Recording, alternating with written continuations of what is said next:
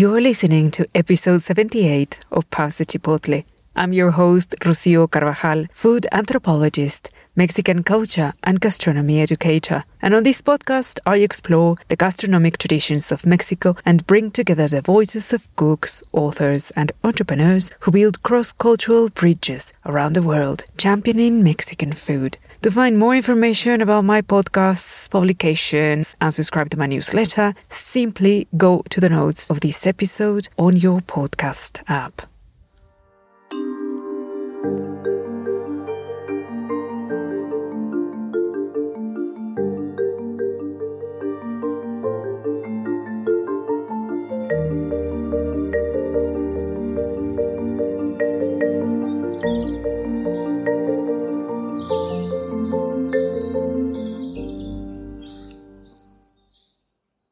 My guest today, Dr. Edward Shawcross, gives a very compelling and rich study of the political, ideological, and sociological conditions that led to the unimaginable events that revived, if only for a moment, the long-lost imperial Habsburg dreams in the Americas. Helped by the greed of Mexican conservatives and European opportunists that orchestrated an international conspiracy that had two unsuspected pawns. Beautiful, naive, trusting, and arrogant, Maximilian was the younger brother of the Austrian emperor and head of the House of Habsburg, Franz Joseph I. The last emperor of Mexico is so much more than the story of Maximilian and his wife, Charlotte of Belgium.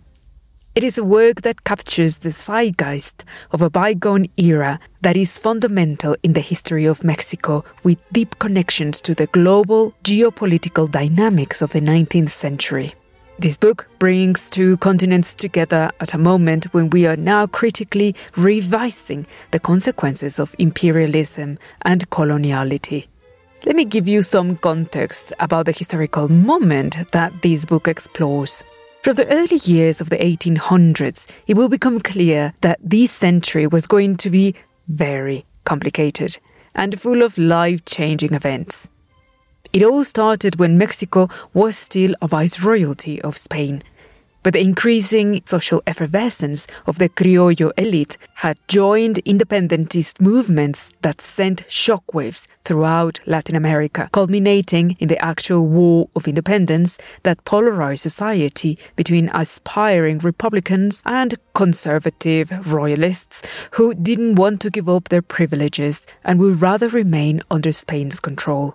Despite the lack of unity, independence was finally achieved on September 27, 1821, and with it, a new free nation under the name of Mexican Empire was born. The victorious military campaign was led by Agustín de Iturbide, a former royalist who wasted no time to call in favors to get himself appointed as Emperor Agustín I, head of the First Mexican Empire. However, his imperial dreams came to an abrupt end when he lost the support of his allies and abdicated in March 1823. He was named public enemy of the state, and anyone who gave any support to him or his cause will be declared traitor. Iturbide fled to Italy, where he got the support of one of Europe's most influential dynasties, the Bonapartes. Marie-Pauline Bonaparte offered the Iturbide family refuge at one of her properties in Liorna. Pauline was sister of Napoleon Bonaparte and aunt of Louis Napoleon, who would grow on to become Napoleon III, a figure that many years later became instrumental in the rise and fall of the Second Mexican Empire. The Iturbide family moved from Italy to England, from where Agustín came back to Mexico, breaking the terms of his exile, despite claiming that his intention was to warn the Mexican government of an imminent international plot. He was apprehended upon his arrival and almost immediately executed on July 19, 1824. For the following 32 years, Mexico went on to have a tumultuous succession of 26 presidents, some of them lasting less than a year in office, which created political volatility, civil unrest, and a disastrous economic crisis. But at the end of these 3 chaotic decades, one of Mexico's most influential political figures of all time rose to power. But the presidency of Benito Juárez had a Herculean task ahead: rebuild a nation, dismantle the political control of the church, and secure the construction of a republican project.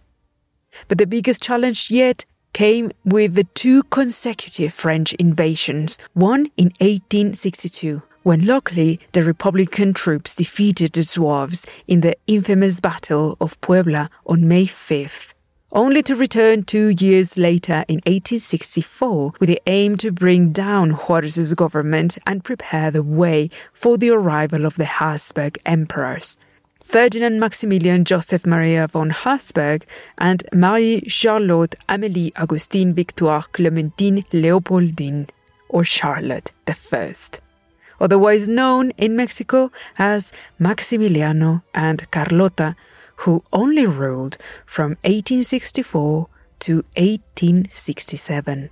This is one of Mexico's most bizarre and fascinating historical episodes, where nothing went according to plan, and almost every player fell victim to their own ignorance, ambition, and poor decision-making.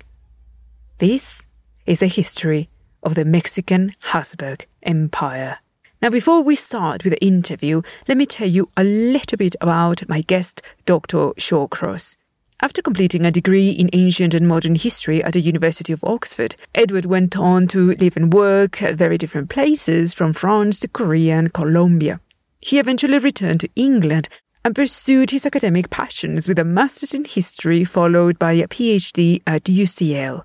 And his doctoral dissertation is called French Imperial Projects in Mexico between 1820 and 1867, a work that in time inspired his now acclaimed book, The Last Emperor of Mexico, the dramatic story of the Habsburg Archduke who created a kingdom in the New World.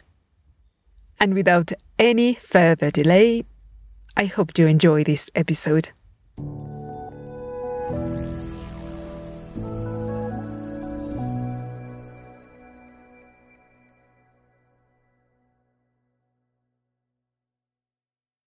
Edward, it's such a pleasure to have you here on the show. Thank you so much for making the time. I'm absolutely thrilled to talk about one of the most exciting moments and weird historical events in Mexico's history. Absolute pleasure. Thank you for having me. Greetings from a cold, rainy London. Well, hopefully it will warm up soon.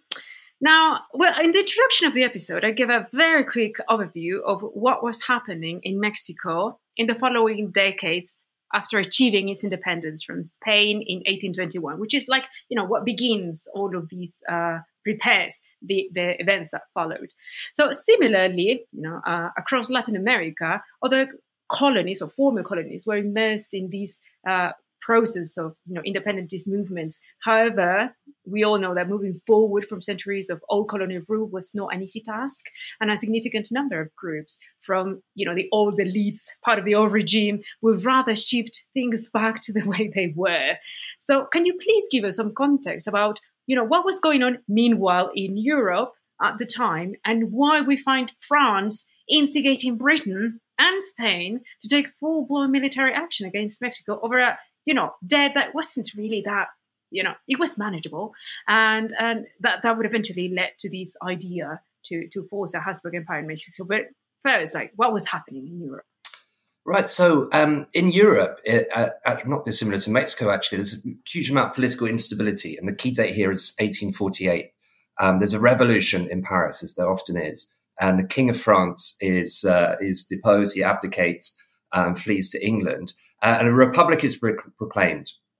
Now, the election for that republic returns an unexpected candidate, a man called Louis Napoleon, who soon becomes Napoleon III. Really interesting and key figure for us. He's a devious man. So he's elected by a landslide, and he would have been re-elected, but the constitution prohibited him from standing for a second term. Now, if you know your Bonapartist history, you'll know there's a simple solution for a man like Louis Napoleon, and that is, of course, the coup d'etat. So he launches that against his own regime and then creates what's called the Second French Empire and becomes Napoleon III, which is how he's better known to history. And there's something quite interesting in this, because what he's done is he's launched an attack against democracy and he's ended a republic. And of course, he's turned it into a monarchy with himself as an emperor. And so, as we'll get on to see, this is a model that he tries to replicate with disastrous consequences in Mexico. So why is his attention drawn to Mexico? Well, as you say, the pretext is this is debt. After there's a civil war in Mexico, 1858 to 1861, Benito Juarez triumphs, enters Mexico City, but the government is bankrupt. So they suspend payment on foreign debt. And as you say, this debt is not actually that big. It's not unmanageable. And most of it's not owed to France. It's actually owed to Britain, in fact, and loans taken out in the 1820s. But that civil war I mentioned, the conservatives who lost to the liberals, many of them have fled in exile to Paris, and they pitch an idea to Napoleon III, which is, rather than just a sort of one-off debt collection mission, what they could do is they could back the conservative faction and impose a monarchy on Mexico. And so, as I said, Napoleon III, incredibly devious man, he doesn't really tell his allies. So it's a joint intervention with Britain, France, and Spain, which is normally just to recover that debt that's been suspended. Napoleon III's sort of, as I say, someone who loves conspiracy and gambles and back channels of diplomacy. So he's really hoping that it's going to play out very differently to this one-off debt collection mission, that when the Allied forces arrive in Mexico, Mexican conservatives and royalists will flock to the French banner. Gosh, well, things escalated very quickly. And like you said, these new actions carried on by Benito Juárez's government really hit where it hurts for these very conservative groups. So the reform laws that you briefly mentioned, were viewed, as the last stroke aimed at dismantling the remaining of the political control of the Catholic Church and all the allies, of course, and without any chance for the old Spanish aristocracy to recover their privileges. So, yes, of course, we can argue that the level of statecraft in Mexico was still significantly underdeveloped, hence they need to secure loans in order to stabilize things, which sets to a very difficult and compromised situation. So what does Napoleon III say? Like, which promises does he make and which pieces does he have to set in motion on behalf of European powers? Because it's not just his own making. He needs to get all the people involved into this idea of a Mexican empire. So together with Mexican royalists, they start moving and convincing others in Europe to give this illusion that a Habsburg Empire will succeed, and that's what really we need. Like, how on earth does he get people on board with this crazy mission? Great question. Yeah, absolutely. How do you get people on board? Because, as you say, it is quite outlandish, to say the least. This plan is what we'd call regime change today. Of course, the plan is brought to him by the Mexican conservatives. So, to some extent, the Mexican conservatives have misled Napoleon III in the sense that they have massively exaggerated the support that they have in Mexico. And, the Mexican Conservative Party is not a monarchist party. It's actually only a subset of conservatives who believe that Mexico should be transformed back into a monarchy and replicating what happened at independence. But Napoleon III, as I say, devious man. So first of all, of course, for a monarchy, you need a monarch. Right. And that man is Maximilian, Ferdinand Maximilian. Now, we'll get into him a bit more later, I imagine. But in terms of what Napoleon III needs to do, is he needs to convince Maximilian that this is a tremendous idea and he'll be welcomed as a hero. And so huge amounts of disinformation, letters, correspondence, which go backwards and forwards between Maximilian and Napoleon III when this idea is first raised and whether Maximilian would be interested. And essentially, saying that monarchy is incredibly popular, you'll be welcomed as a liberator. Benito Juarez, he might claim to be a liberal, but he's actually a despot, and it's a radical minority of liberals who are oppressing Catholic Mexico. He also, as we've already discussed, he's misleading Britain and Spain because, of course, it is a joint intervention initially, and Spain potentially might have been interested in getting involved, but very quickly distanced itself from the project, and Britain not at all. And Maximilian's a real Anglophile, and he also knows that for a project like this to succeed in the 19th century, you need Britain on board, right? Because Britain is a global superpower. But Britain has no interest in spending, what would be tens of millions of pounds in those days, which is a huge amount now, and 20,000 men or whatever it would take to install a Habsburg emperor in Mexico. So Palmerston is actually Prime Minister and more famously as Foreign Secretary and Director of British Foreign Policy. He is just astonished when Napoleon III said that, this is the plan. And this is particularly when he finds out that Maximilian, one of his conditions is that Britain supports it. And so Britain has no interest in backing this plan at all. But Napoleon III convinces Maximilian that actually Britain is backing it. And this is just an example of the sort of disinformation that he's constantly feeding to Maximilian. Well, thank goodness he didn't have Twitter, because God knows what he would have done. But you made a very good point. We do need to talk about the Habsburgs, and we need to talk about Maximilian. So we just sort of laid the pieces in our chessboard now. So let's turn our attention to this royal family. So Maximilian, youngest brother of Franz Joseph, the Kaiser, great Kaiser, who did a great job at holding it all together for the Habsburg Empire, who had no shortage of problems, obviously. And I think, let's see if you agree with me, that very much like Tsar Nicholas I later, the Habsburgs were part of a dying breed. They were absolutely unprepared and reluctant to accept and see that they would no longer have a role to play in the new growing Republican horizon in Europe.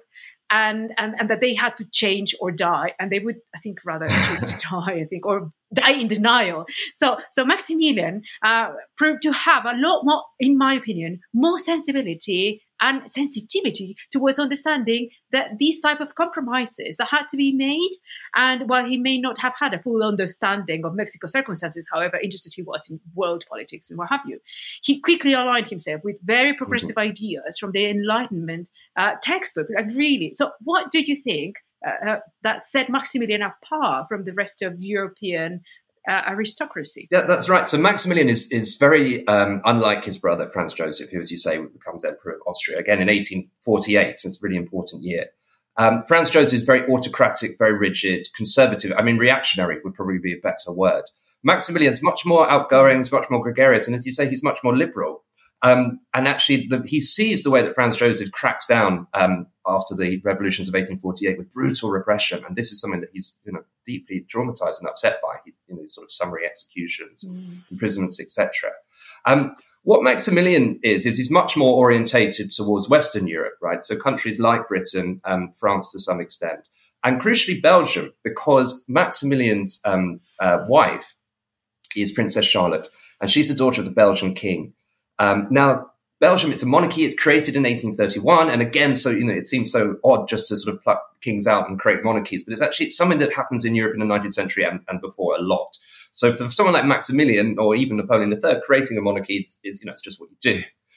But Maximilian thinks that if monarchy is to survive as an institution, exactly as you say, it must be based on that liberal constitutional model that you have in Britain, to some extent in France, and definitely in Belgium. So his influences are much more Western than Franz Joseph, who's much more situated in that traditional Habsburg autocratic type of rule. So Maximilian certainly has very different views to the majority of his family, in fact. Mm-hmm. And the majority of the older generation, and even his own generation, I would think, because he went on to seek change, outside of the own boundaries of Europe. So, in a nutshell, obviously, I've touched these in previous episodes. The run-up to install this Habsburg Empire occurs as an aftermath of the first failed invasion to Mexico, which gave us the famous Cinco de Mayo battle in my hometown of Puebla. But then they come back again. So this is 1862. They come back again. 1864. This time they succeed because also they get the crucial support of conservative royalists, quote unquote, but conservative troops in Mexico. So that is fundamental to that, secure that victory. And again, with Napoleon III's great deception abilities, he convinces oh my God, it was so easy peasy. We secured it, and it was just three people who didn't agree. let's get you on a ship and send you to Mexico. So they get here. And they realize that things are not, absolutely not the way they have been portrayed. But this is gradual, because there's all of these curtain of smoke and mirrors trying to prevent them from realizing. But these are two very intelligent young people. You know, they have their flaws, they're arrogant, they're young, and I love that description you give of them.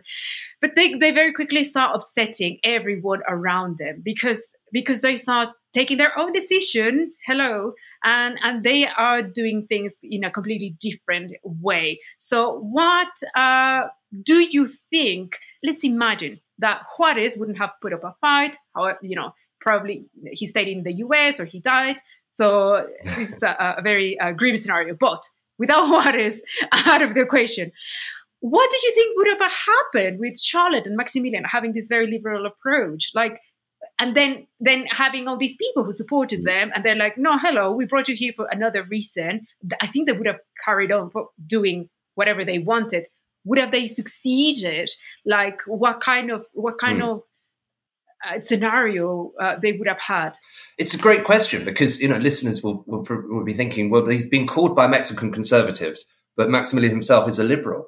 So and it's there were various promises made back in Europe between Maximilian and the conservatives, and conservatives argued that he broke those promises because, of course, what they want is Juarez's laws, reform laws, to be overturned, particularly the attacks on the Catholic Church. And the key one is the nationalization of church property. The Catholic Church, of course, the biggest landowner in Mexico in the 1850s, and it's that property is not for sale on the open market. It's in perpetuity, belongs to the church. That's nationalized, during the 1850s and sold off. To conservatives, this is impious. This is it's an atheist attack on what they consider to be the one true faith, right? So when Maximilian arrives in Mexico, and he's got a lot of liberal ideas, and particularly when it comes to church-state relations, and this is, you have a difference, of course, between, again, Western Europe and Mexico, because in France, in the French Revolution, the nationalization of church property had been the great settlements of the revolution, which pretty much everyone in France in the mid-19th century agrees with. And so even Napoleon III, who has come to power as an autocrat and coup d'etat against his own government, he can't support in Mexico the church property being returned to the Catholic Church. So there's this enormous disjuncture between what the Mexican conservatives want and what Maximilian and Napoleon III are going to give them. But Maximilian's liberalism, he is a genuine liberal, a moderate liberal, and he's not, of course, a radical. He wouldn't have gone as far as Benito Juarez, but he does confirm the nationalization of church property, and in fact, many other of the great reforms from the 1850s. And in that question, what the conservatives make of that? Well, they're horrified. They essentially sort of withdraw their support for the empire. So they're obviously not going to fight against it. But you see ministers resign. You see some of the leading generals are sent out of Mexico so that they can't cause Maximilian any trouble. But Maximilian's decision is also a pragmatic one, because although those conservatives are unhappy, they are not, of course, going to fight against the empire. And when push comes to shove, they will back it, right? He's got to win over the majority in Mexico, who are, the conservatives have lost the civil war. If they had been able to win that civil war, they wouldn't have needed a monarchy or French help. So Maximilian, his liberalism is genuine, but it's also pragmatic. The conservatives are deeply upset by it. It's a really interesting question, what would have happened without Benito Juarez. The French have this idea that if you can sort of chase him out of Mexican territory, he'll somehow resign the presidency. But even some of Juarez's closest politicians and advisors suggest that he should resign, because the combined forces of Mexican imperialistas with the French army seems to be insurmountable odds. But I mean, it's such a heroic resistance on his part, and the liberals who do continue to fight with him, that he's eventually able to roll back the tide. I think I do. It is, the figure of Benito Juarez is endlessly fascinating. Of course, great Mexican hero. But he is, extraordinary. I think so. To continue that struggle against the French army and against the conservative allies that are fighting with him was quite an extraordinary decision, and one, of course, that worked out very well for him in the long run. Yeah, I mean, also another thing odd in many ways is that the very liberal criollos that were backing up Juarez's and really supported his most radical ideas were deeply fascinated by many French ideals and the whole Enlightenment. So at some point in history, there was even sort of like considered, under a kind of serious light, the possibility of installing French as official language in Mexico, because they wanted to cut all ties with Spain, but obviously they were criollos, so they were not going to take on an indigenous language as their main. So like, we need to be progressive, we need to be, cultured, we need to be European, but which European? French. And now, this happens. So it's like it confronts them with the worst reality possible. But then again, we tend to view history as a very fractioned thing, and national stories as fractioned, and like, Mexico's history, But these chapters shows us how well connected and how intertwined world politics and geopolitics were even at this moment. So there's, in your book, a lot of emphasis, which I really, really like, about what was happening here in the northern part of the continent, in the Americas. So particularly the role of the US, both as an instigator, constantly harassing Mexico, invading Mexico, and at the same time, it becomes the great ally. Obviously, it comes with a kind of a quid pro quo. They look something in return. But why don't you help us put this in perspective? Because Juarez ends up taking refuge there, during his exile, and gets enough support, money and otherwise, to come back. So what is this connection, and what's the role in the eventual fall of the Habsburg Empire? Yeah, so the United States of America plays a crucial role. And first and foremost, it's the resistance of Benito Juarez, right? But what Juarez needs to do is he needs to hold out for long enough for the US Civil War to end. Because, of course, we always was here in Europe, we sort of think of the US Civil War and it sort of blocks out everything else that's going on in North America. But in Mexico, you have, of course, a civil war going on as well, right? Now, the reason that civil war is crucial is because in the United States of America, that is something called the Monroe Doctrine. Now, the Monroe Doctrine is formulated in 1823, and the idea is that European governments cannot interfere in Latin American republics. Right, so European colonies that are already in the Caribbean or some, even on the mainland of South America, that's fine. But something like what Napoleon III is doing, absolutely unacceptable. Because of course, the United States of America is hostile to monarchy as an institution, and it doesn't want to see burgeoning French power growing on the continent or any other European power. But while torn apart by civil war, Abraham Lincoln and his Secretary of State, William Sherwood, they cannot antagonize France by insisting that France withdraws its troops or putting any kind of meaningful pressure on France, because that might result in France recognizing the Confederacy, the other side in the Civil War, or worse still, becoming militarily involved in the US Civil War. Of course, the US Civil War ends in April 1865. And from that moment, the United States of America is now able to apply significant pressure to France and Napoleon III. The first thing they do is they lift an arms embargo. During the Civil War, there was an arms embargo. No weapons could go into Mexico. So the Juaristas are badly supplied. They're running out of money. They can also now raise loans much more easily in the United States of America after the Civil War has gone. So they're beginning to resupply. They're beginning to get credit. And then the final thing that the United States of America does is essentially issues an ultimatum to Napoleon III.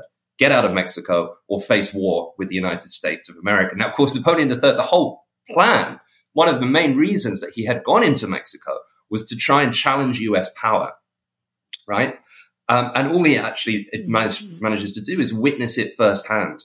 There's an amazing quote from one of his advisors who's sort of talking about the rise of the United States of America, and of course from the US-Mexican War, again, 1848 with the peace treaty where nearly half the national territory is lost. And he says, one day the United States of America will be so powerful it'll be able to dictate terms to Europe. Shock horror, in the 19th century, if you're a European statesman, that's that sort of absurd nightmare that you would have. And so United States of America needs to be checked. And part of the way of doing that is this empire on its southern border.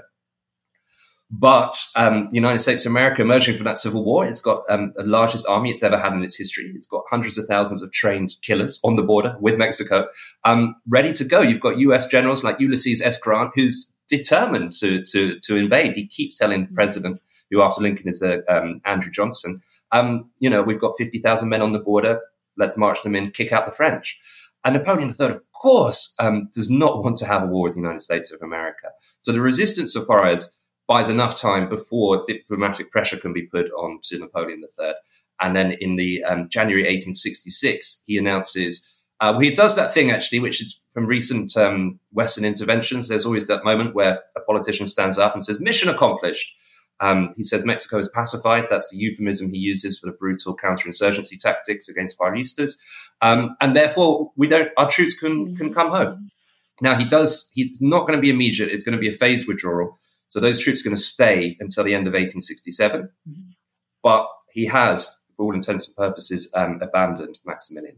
So pretty much everyone is kicking the proverbial beehive, and it has disastrous consequences, and also reveals many things for everyone. And there's many lessons that will be historically very important. And I think, Juarez's itinerant republic, as is known in Mexico, this period when he's fleeing, holding the documents of the nation, like he embodies the nation. It's a very bizarre episode.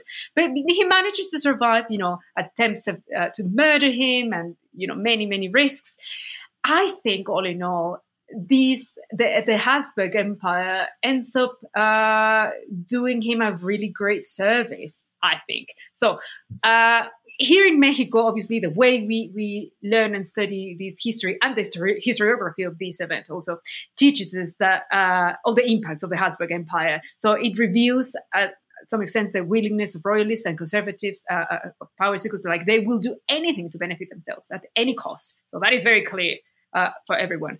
And it also serves a purpose, again, like I said, galvanizing a nationalist and Republican sentiment. If there was a weak one, now it's a very strong one, at least in some, big groups in the civil population, which helps Juarez,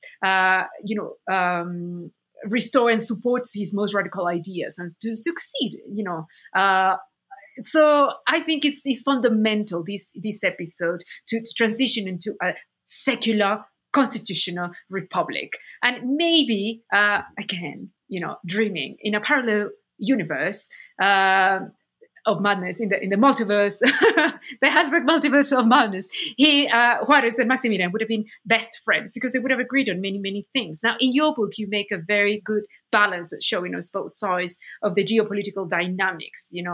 Again, what's happening in America, what's happening in France. Now, in the rest of Europe, how is all this French meddling in the Americas perceived? What do people say at the time and the aftermath? Because I would like to think that, all those that supported Napoleon III are nowhere to be seen afterwards, no? Mm-hmm. So initially, the reaction is shock. That France is going to, it's because it's a massive undertaking. Sending 30,000 troops, billions of dollars in today's money is what it's going to cost. But you have to remember that most of Europe is monarchical and is ruled, by monarchies. So it's in the sense of sort of spreading the idea of monarchy and rolling back republicanism, which people like Franz Joseph, for example, Maximilian's brother, considered to be a very dangerous and radical experiment. So there is broad support for that, certainly at state level, and of course, although Britain doesn't get involved, it does play a slightly ambiguous role. And again, Palmerston comes into this because, as we said, Maximilian made one of his conditions that Britain should guarantee the empire. Palmerston refuses to do that, but his foreign secretary, Lord Russell, wants to write to Maximilian and say, look, he's making a condition of going to Mexico. We're never going to support it in that way. We should tell him. And Palmerston says, no, don't leave it ambiguous, because Palmerston is incredibly anti-American himself, and he's fearful of the rise of the United States of America. And remember that in the 1860s, no one thinks that U.S. expansion is over. Everyone thinks that the northern states of Mexico will be annexed to the United States of America, and that process will continue, potentially to the point whereby there is no independent Mexico anymore. And so Palmerston and Britain, it's ambivalent. They say, well, if the French can do this, and if they can create a stable monarchy in Mexico, and we don't have to do anything, then they're happy with that. The other two players, of course, Franz Joseph and the Austrian Empire. Now, initially, Franz Joseph is quite keen on the scheme because Maximilian, as I said, he's outgoing, he's liberal, he's popular. So getting his younger, more popular brother out of Austria and into his own kingdom, where he's no longer a sort of rival focus of power, is quite an attractive proposition to him. But he quickly realizes, and his foreign ministry as well, they realize that Napoleon III is lying to them, that the project is going to be incredibly difficult, and that it's not going to be a good idea, to put it mildly. So again, his position is slightly ambivalent. What he does allow is for recruitment of foreign volunteers. And actually, there's about 6,000 or 7,000 people from the Habsburg monarchy. So remember, this is not just modern day Austria. This is places like Poland, Croatia, Bosnia, whatever it might be. He allows them to be recruited, as does the King of Belgium, Charlotte's father, Leopold. So there is quite a lot of support initially for Maximilian's empire. Two enormous loans are raised on the money markets of London and Paris, which ordinary people subscribe to. So there's also financial backing. But there is also a lot of opposition as well. You mentioned those links between Mexican liberals and European ones, and in France itself, the policy is hugely unpopular with the people because no one understands what the point is. It's what on earth are French troops doing in Mexico? You've got Prussia, which is a rising militaristic power on the border with France, but having your army in Mexico is not necessarily ideal. And of course, you've got Republicans in France who see this as a fantastic cause that they can get behind and use to criticize the government of Napoleon III. So at state level, there is quite a lot of support for Maximilian, but actually, in more in terms of popular politics, it's much more difficult to gauge, and there's plenty of opposition. So basically, it had many reactions from people from across the Habsburg Empire. Obviously, a very complex territory with many nationalities, with many regional identities. However, some people actually get engaged, and they're like, okay, let's go for it, and let's show some support. They come, and obviously everything crumbles and breaks down in a very nasty way for everyone. So the downfall of Maximilian and Charlotte, like you just have said, painted this very thorough picture. It was the result of a lot of political intrigue, betrayal, greed, arrogance, and naivety. But dramatic as Maximilian's execution was, his very sad end, he ends up. Well, we don't need to dwell on that, but things get nasty even after his execution. All in all, I think it was a much more dignified end than the one that Charlotte had to endure for many decades to come. And something we haven't touched on is the centuries-old Habsburg connection between Mexico and the colonial the colonial period with another Habsburg, which actually is what links this Habsburg lineage, but sort of making a parallel story with the quote unquote madness of Charlotte and how she sort of realizes that she's been a pawn in all of these, and she is left high and dry. So she's very emotional. She breaks down, but very much like another woman that had married a Habsburg that ends up crazy, quote unquote, Joan of Castile, or Juana la Loca, right? Who marries Philip, the handsome Felipe el Hermoso, and they go on to have Charles V, which becomes this great emperor. But, like her, she ends up being branded as mad and crazy and stripped from her titles because everyone around her wants to benefit from whatever's left, right? So, of course, there was emotional and psychological stress that plagued both her lives and Charlotte's life, obviously. And she ends up being removed. and she was ostracized, and no one protected her in the end. So, first, what do you think that Charlotte's story and bitter end tells us about the role of women in the decline of the great empires? Well, yeah, it's such a tragic and dramatic story, Charlotte's. So in that sense, in terms of the role of women, she is, like Maximilian, she's very smart, very intelligent, and fiercely ambitious. But of course, even an aristocratic woman in the 19th century to play a meaningful political role, that has to be through the husband. And actually, it's in part what attracts her to Maximilian, because the Habsburgs are the most illustrious dynasty in all of Europe, right? So marrying into Habsburg should be a sort of path into power and importance, which is what she wants. In Mexico, in fact, because Maximilian is often dubbed by his enemies when he's in Mexico as a royal tourist. He loves nothing more than going on tour, visiting all of the towns, villages, cities. He's really into botany and natural science, and he collects rare specimens of insects and butterflies and things like that. So when he's off doing that, Carlota, Charlotte, she's ruling in Mexico as regent. And she's got a completely different approach to Maximilian. Maximilian prevaricates, procrastinates, never makes a decision if he doesn't have to. And so when he has meetings with his ministers, they sort of talk for hours and nothing happens. And then Maximilian's ministers are shocked when Carlota's chairing the meetings because she comes in, she's prepared, and she's already made the decision, and she tells them what to do. So she's a formidable woman. And actually the French generals much prefer her, and partially because her mother's French, and therefore there's that kind of affinity, but also because she's much more pragmatic, and she just gets things done, and she understands the situation much better than Maximilian, who's a bit of a naive dreamer. He thinks that he'll be able to win everyone over with his personal charm and charisma, and Carlotta's always writing back to France saying, "We need more troops." We can be liberal and once we've been victorious.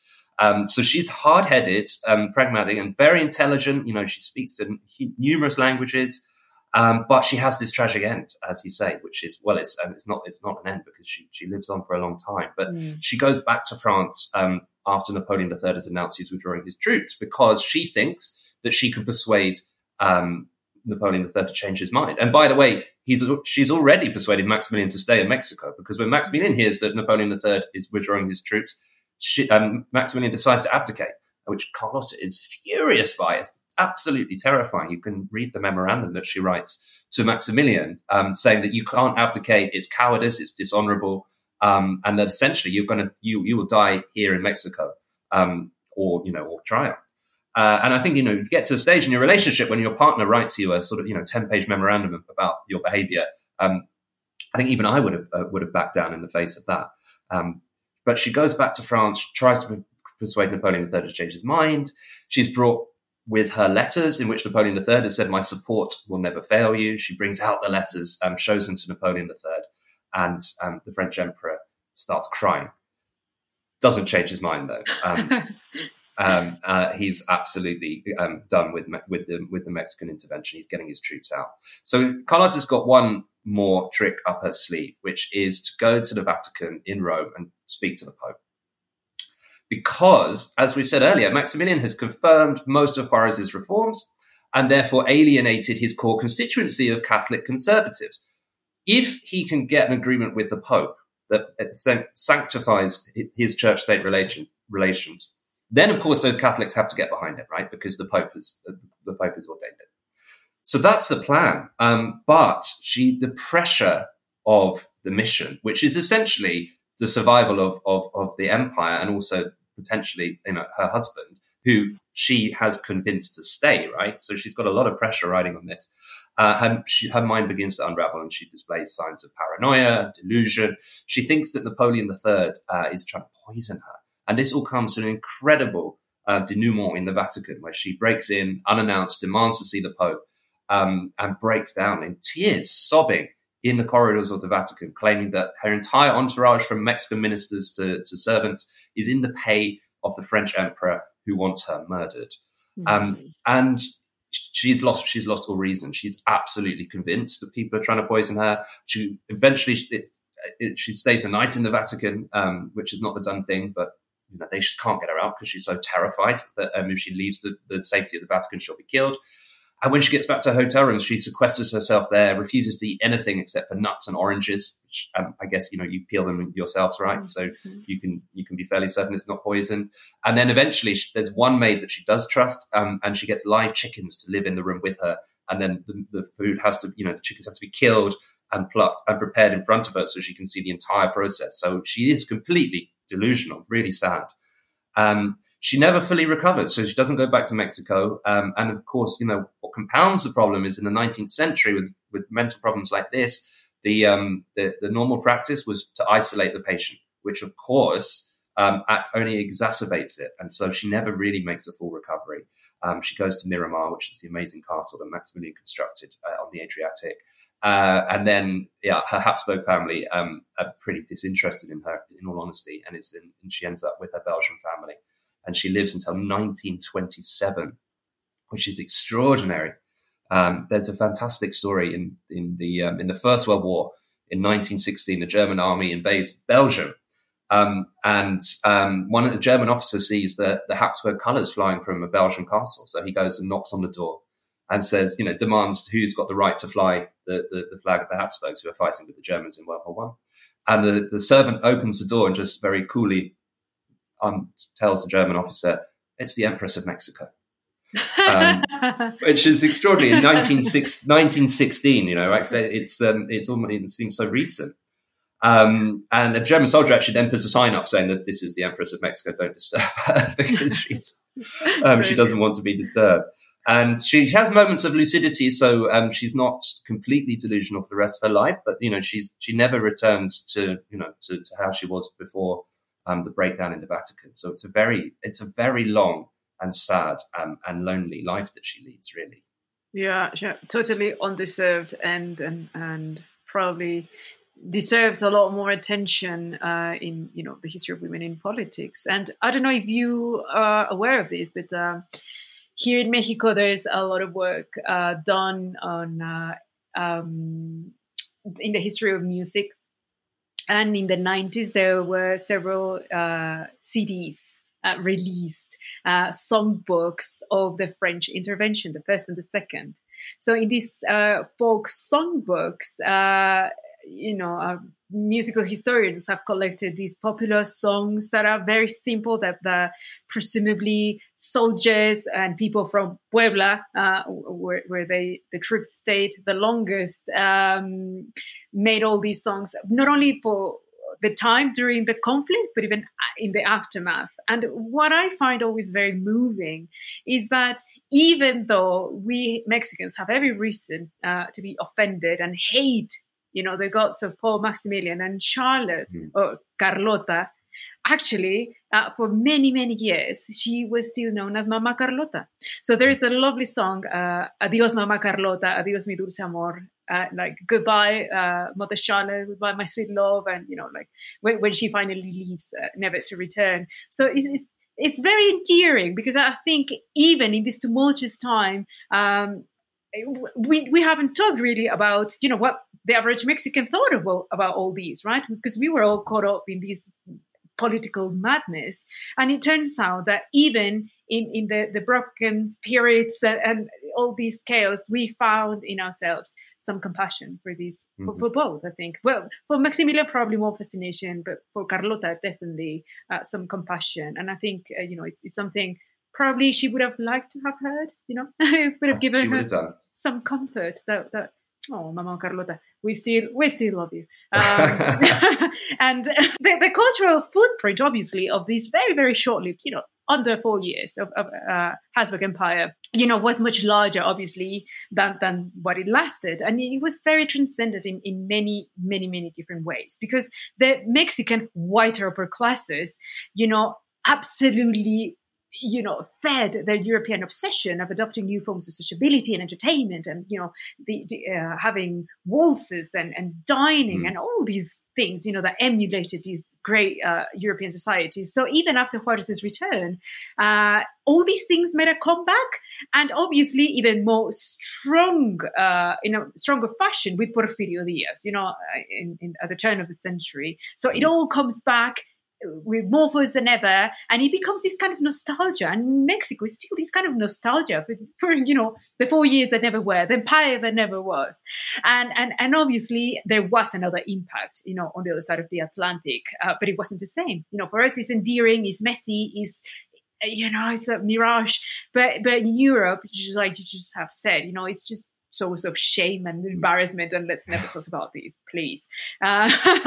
So, but I think on the other hand, there were other sort of cultural impacts, like creating or reviving this fascination for Mexico.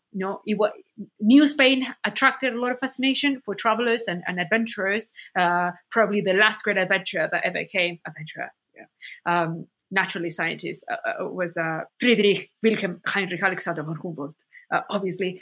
But then afterwards, after all of these, many other travelers kept coming, from Adela Breton, Karl Lumpolz, Motley, Catherwood before, again, like Humboldt. So I think it, in my opinion, you'll tell us your version from Europe, it sort of fed this fascination from Mexico. Like, oh my God, it's still unknown. It's still unpredictable. There's still so many things to be discovered. And obviously, your book stems from a larger previous research, which is your PhD, and the whole impact of all of these events that occurred in Latin America, in Europe, and how it came back again. So why don't you give us some views about this renewed fascination? What attracted people? What brought them here again? Well, I think you're absolutely right that this episode seems so bizarre in many ways, and so almost out of time, even in the 1860s, implanting a European aristocrat onto a throne and creating a monarchy in Mexico. It does feed that fascination and European view of Mexico as somewhere, quite extraordinary and unknown and exotic. And it's the kind of place where you would get a Habsburg archduke turn up for a few years and then get executed. So it confirms a lot of I guess, what stereotypes about Mexico for Europeans. It does lead to a lot of exchange, of course, as well. And there's a lot of research and trade during that French period. In terms of its impact in Mexico, I think it's what you were saying earlier is of course it's the national myth, the unifying national myth of Benito Juarez, but also really importantly the complete defeat of the Conservative Party and that conservative movement as a viable political project for decades, really. But then, of course, the tragedies. I'm not an expert on Diaz, so I'm not going to wade into the debate too much, but. Of course, what you don't get in Mexico is the sort of democratic and free republic that, of course, a lot of people thought that they were fighting for. And of course, Diaz is one of the generals fighting against the French. And one of the great ironies is there's a letter that Napoleon III writes to Maximilian because he's always trying to give advice because he doesn't think Maximilian's ruling very well and thinks he's being too liberal.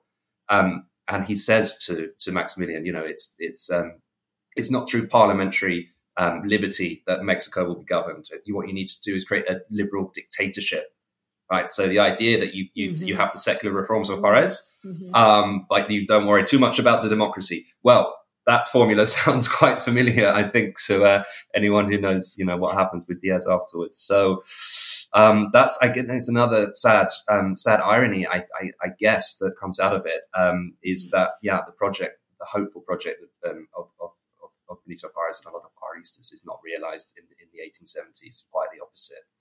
The other impact that we should mention is that it, from a geopolitical point of view, it absolutely confirms the dominance of the United States of America. It was a deliberate challenge to US power, and it failed disastrously. And I think it deters any European government from any kind of meaningful intervention in Latin America until the Cold War, when, of course, you have Cuban Missile Crisis, that kind of stuff. So, the defeat of conservatism in Mexico, the unifying myth of Benito Juarez, and the confirmation of US power and hegemony. And because some of my listeners will kill me if I don't ask this, because several have sent me this question. So we hear endlessly about European monarchs or, in this case, aristocrats or princes being sent here to rule. Let's imagine an opposite scenario. And this is a crazy question. What if, just entertain me, please. Montezuma, the last Aztec emperor, who was raised to be a statesman, a prince educated in politics, what would he had made of a rule in Austria? Like, let's go and he had, arguably, probably he had more authority and believed more in himself, and so himself probably more as a statesman than Maximilian, probably much more similar to Carlota. I'm thinking. No? Yeah, well, fantastic! I love the idea of an Aztec on the Austrian throne. Yeah, the movement should be reversed. That would be extraordinary, wouldn't it? Like, which I'd never know, but I love that idea.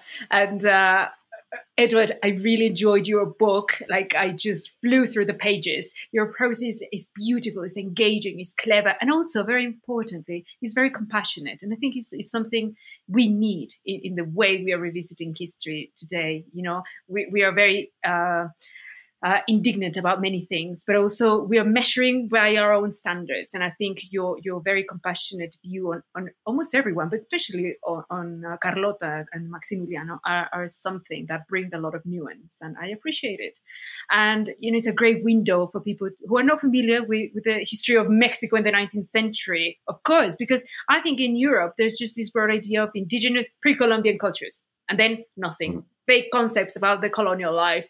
Nothing present day, spring break. And like, come on, there are a lot of things happening in between. So I really think you give us a very enticing invitation to explore, especially for non-Mexicans, to explore this fundamental century for Mexico, the 19th century, with a very sexy story of love, ambition, war, and death. So it's a perfect political thriller. Of course, and I see a movie even in the Vatican. So, you know, why don't you give us some idea of what brought you to Maximilian? What things you discovered during this process that made you, I don't know, sort of like fall in love with him, and then things that exasperated, you know, the bejesus out of you when you were getting intimate with his story. So it grew out of my doctoral research, which was on sort of French imperialism and connections with Mexico and Mexican intellectual thought that sort of underpinned the Conservative Party. So of course the Second Empire was a subset of that, the Mexican Second Empire. But I was always from a very young age. So at school I did 19th century French history, and so, you know, this was when I was sort of 17, 18. And there was just this tiny bit, you know, in the textbook which says, "Oh, France invaded Mexico," and I was like, "What?" You know, because as you say about how it's kind of viewed outside of Mexico, the story is just not known in Europe at all. It's absolutely, I mean, you know, some people might have heard of Cinco de Mayo. They probably don't know what it's about. They should listen to your episode to find out. And they might know it through a very famous painting by the French artist Edouard Manet, The Execution of Maximilian. But again, they know the painting. They have no idea who Maximilian is. They might not even clock that it's in Mexico. So it's just such an extraordinary tale. It's just endlessly fascinating, at times barely believable. And I think just what attracted to me it was, as a historian, trying to explain that, make sense of it, because it is an incredible drama, and it does seem, you know, bizarre. But actually, I think when you get down into the documents, the archives, the motivations of the individual, sort of each decision on its own merits does make sense. But it's just when you add it all together with, you know, people breaking down in the Vatican, Maximilian's execution, the heroism of Benito Juarez, it becomes, as you say, a sort of a Hollywood movie that I think if you made it up, people wouldn't believe it. I think with Maximilian, and I'm sure that readers have this frustration, is that, I mean, he's undoubtedly the nicest man you could have at the head of an evil imperial regime, and there's so many moments of frustration where you just, you know, when I'm writing research, I was just screaming, just go home, just abdicate. You know, he's talked out of it twice, once by Carlota and then once by his conservative allies, and yeah, because, you know, I mean, you can kind of, I mean, obviously we know what happens, but he should have seen what was coming. And I think, but, you know, potentially he even did, certainly by the end, I think he had sort of resigned himself to a heroic death, an honorable death, if he would have seen it. But just a man of endless contradiction and fascination. And so, yeah, you could spend a lifetime researching him, I think. Yeah. Well, certainly people can start with your book, obviously, best start. Where can people get your book? Obviously in the UK, you know, every bookshop outside the UK, where can people get it? So it's the US publisher is Basic Books. It's called The Last Emperor of Mexico, and the UK publisher is Faber and Faber, and available, you know, in all good bookstores and online. And you can follow me on Twitter as well, at Edward Shawcross, if you want to be kept informed of all things Second Mexican Empire related. And thank you so much for that wonderful review that you gave, and for having me on the show. I've enjoyed it enormously. Oh, thank you. It's been my absolute pleasure. And I just figured, and I'm curious, have you been talking about this with an actual Mexican? Because all the interviews I've heard, you like talking with historians from America and obviously from Britain, but I'm like, no, we need to have this conversation for the benefit of honoring your own research. So thank you. I really enjoyed it, and people need to read this book. Reach out to you on Twitter and follow you on your next adventures. Edward, thank you very much. I'll let you to go on with your day and back to your girls. And it was lovely talking to you. Absolute pleasure. Thank you so much.